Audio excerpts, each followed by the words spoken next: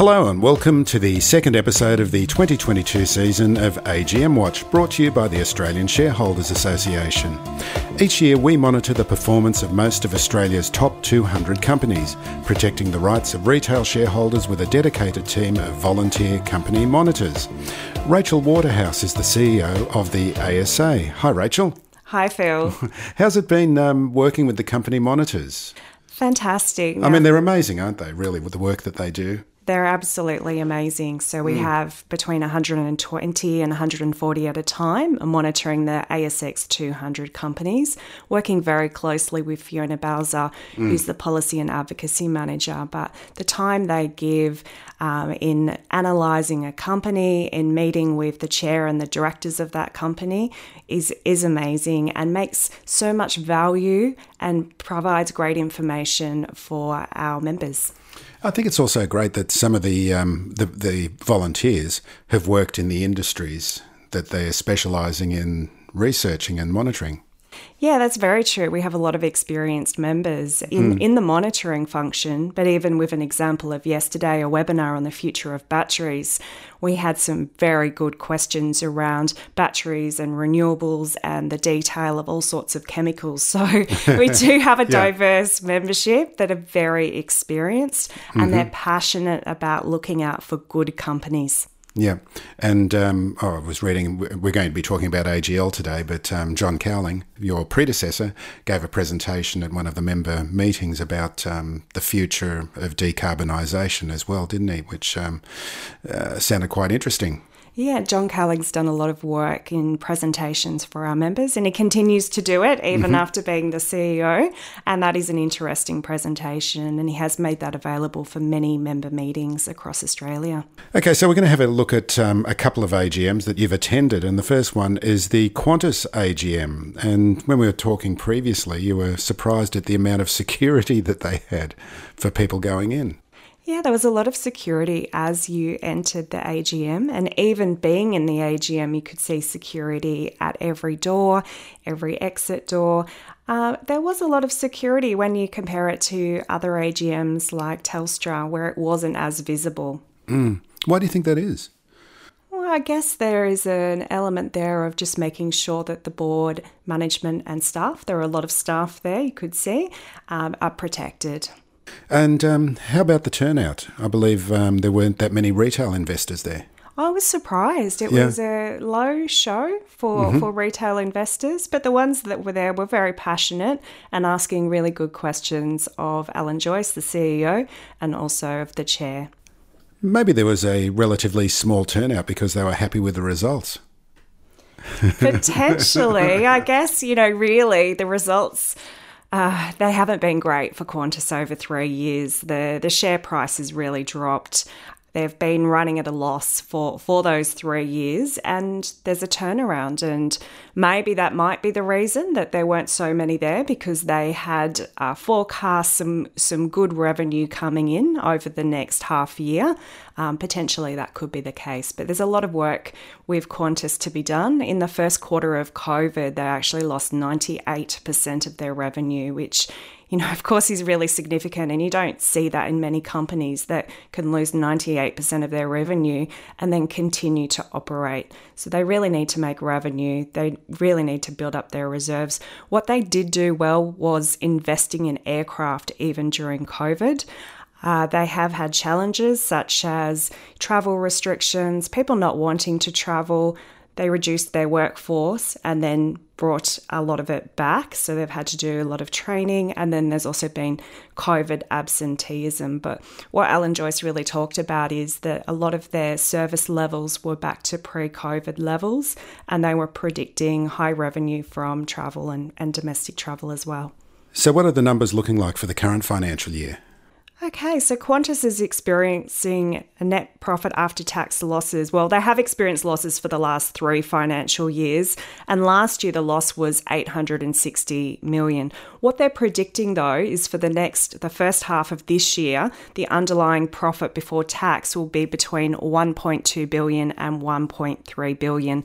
We have seen the share price fluctuate over the last year, really between $4.40 and about $6 at this point in time, and it's on an upward trend.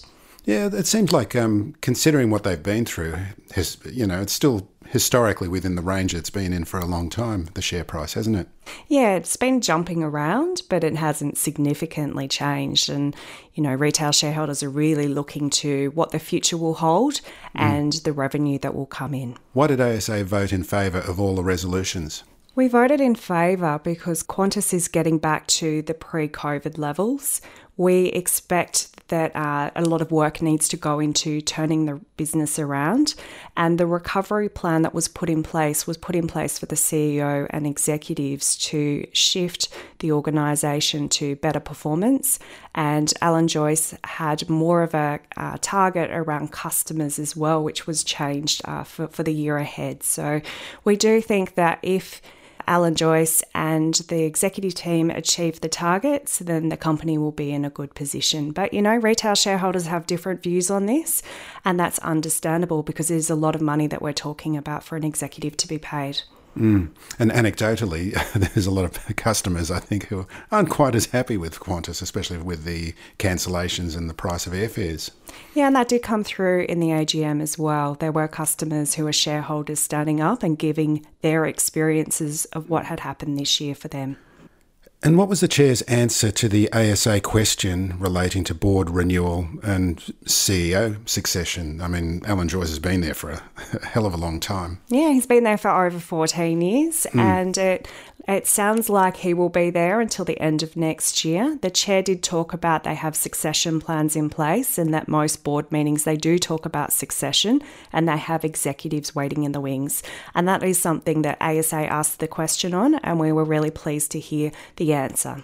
Yeah, because ASA has always had a policy of not wanting CEOs hanging around too long. Yeah, I mean, the challenge here is you want a high-performing CEO of any organisation, but you also want to know that you have executives in the wings that could take that role. You shouldn't be reliant on just one person forever. Yeah, not too much key man risk. Absolutely. Okay, well, let's move on to AGL. And I wanted to begin with this Twitter quote from Mike Cannon-Brookes, AGL's largest shareholder, and it's via Grok and Gallupeer. I'm still not sure of the corporate structure, but we will be referring, I guess, to both of those in this conversation. And the quote goes, "A great day in the future of Australia's decarbonisation. Thank you to the incredible, talented individuals stepping up to help guide AGL into its next chapter and the amazing shareholders who overwhelmingly supported them." Do you have any commentary on that quote from MCB?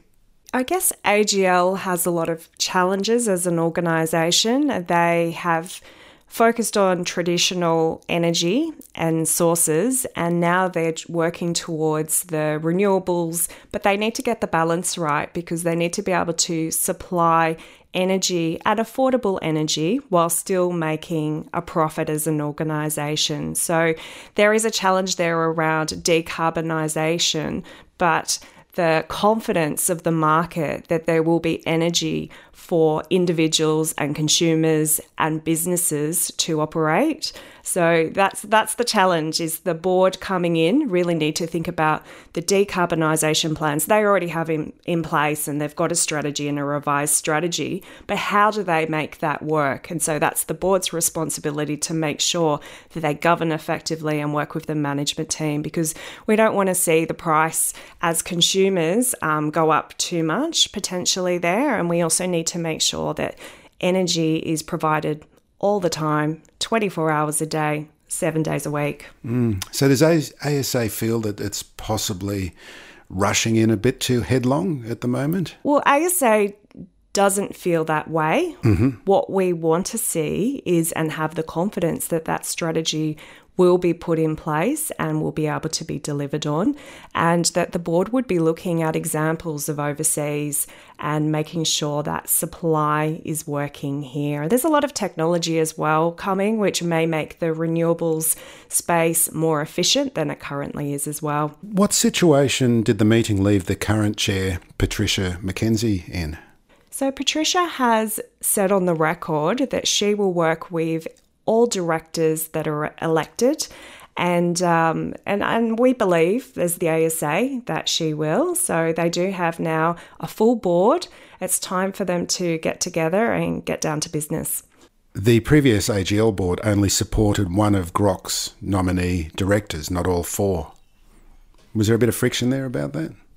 We don't believe so. We believe that Patricia has said that she will work with those Groc nominees, and all four are in. And so now we have a full board and it's time for them to work together. And there has been a question about their independence, the four Groc Gallup-Hea nominated board members. Yeah, there has been a question there. It's quite interesting when you read the media and it talks about that they may not be independent. Our monitor, who looks after AGL, is Helen Manning, and Fiona, Policy and Advocacy Manager, and I met with all four of them, and they clearly stated their independence. They provided their independence publicly, and most of them had never met Mike Cannon-Brookes at all, had any conversation. And they understand their director duties. So they may have been part of, a ticket of four going up towards the board, but the reality is they've now been appointed to the board and they need to adhere to their director duties, and their alliance is to the organisation, not to another individual or a major shareholder. Yep, and I noticed in the summary as well that the signed statements of independence all seemed very similar, but you've satisfied yourself that there is... Yeah, we definitely observed that too, that the statements were very similar, but we do believe they are independent. How fast is AGL moving away from coal? Well, they're moving away a lot faster than they planned earlier this year, with one of the coal power plants actually closing 10 years ahead of what they had initially planned. Again, it really comes down to making sure they've got a strategy in place that they can implement effectively and ensure there is a good source of energy. Do you have any details on that plan? The plan, yes, they have made their plan public, but it is a good opportunity now that the whole board is in place that they review that strategy. And that's one of the things that ASA has said, is once you've got that board in place, review the strategy, make sure you get your CEO in place, and then implement it. Groc also voted against AGL's remuneration report. Tell us about that. Well, we voted against the remuneration report as well. And our rationale was around the fact that a lot of it was to do with past employees and, they're still looking through the CEO appointment. So we didn't think that it was a remuneration report that needed to be approved or a for vote on. So we were also against the remuneration report. And we really, once they've got in place their CEO, it's a good opportunity as they go through that process to think about what's the appropriate remuneration for the CEO they appoint. And this was against the wishes of the major proxy advisors as well, who backed the remuneration report. Yeah, and I guess that's the thing with AGMs and voting, is that often there are differences of opinion there, and I'm not across all of the details on the proxy houses and their voting, but clearly across what ASA thinks on it.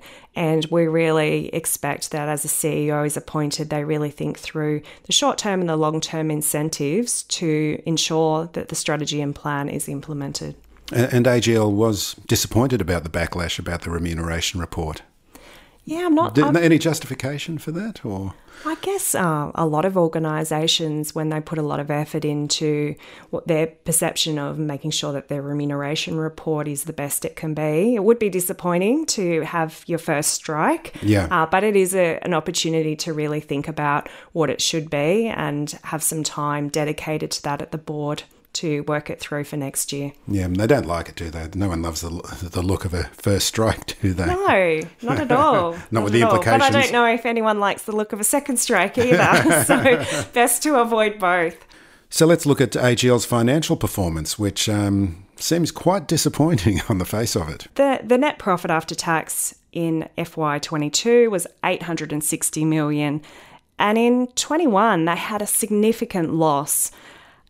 Retail shareholders who've had their shares for multiple years will have seen a significant downgrade effectively in their share price. So if you had a share you bought in 2019, it was about $20, and right now it's $7.50. So disappointing for shareholders. It is disappointing. And actually going to member meetings, because we have over 50 of those a month, there have been quite a few shareholders that talked about they had sold their shares already. So looking to AGL and the board, they should be thinking about how they are going to deliver on their plan and bring some of those retail shareholders back potentially in the future, but they will have to show performance. And do you think this is going to have any reverberations through the rest of the energy sector? Well, we're already seeing Origin being approached potentially to go private. So, yeah, potentially. It's a challenging market. There's a lot of impacts transitioning to renewables and ensuring that you're a competitive business. So, yeah, it is a challenge for the energy sector in general here in Australia and also elsewhere. Any other observations you've got about this AGM season? Yeah, the AGM season, it's been great to really get back to face-to-face AGMs. So we have seen AGMs coming back face-to-face. We've also seen them being in different locations to where the head office is. We have been very disappointed by a couple of AGMs that were face-to-face and a video link only. So that's not hybrid. A hybrid is where you can engage as a retail shareholder and vote in that meeting. Companies really need to think about how they're engaging with retail shareholders. So that would probably be the main observations. Some AGMs have got a few retail shareholders there. Others, like Telstra, had a lot of people there. And we had a lot of our retail shareholders and members sitting in the audience. There were so many people there, you couldn't recognise everyone. Actually, we also had an AGM that was held recently where our members mentioned that there was no water available or drinks available at the time, and only after the AGM finished was water, beverages and snacks available. So, that is not a good approach. So we are contacting that company and just giving some feedback as well. Strongly worded feedback, I hope. Absolutely. You expect to have water available when you attend an AGM.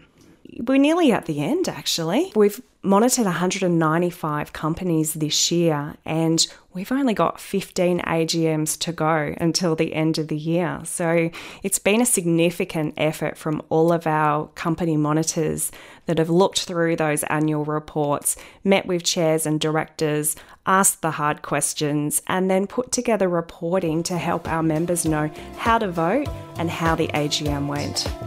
Rachel Waterhouse, thanks very much for joining me. Thanks, Phil.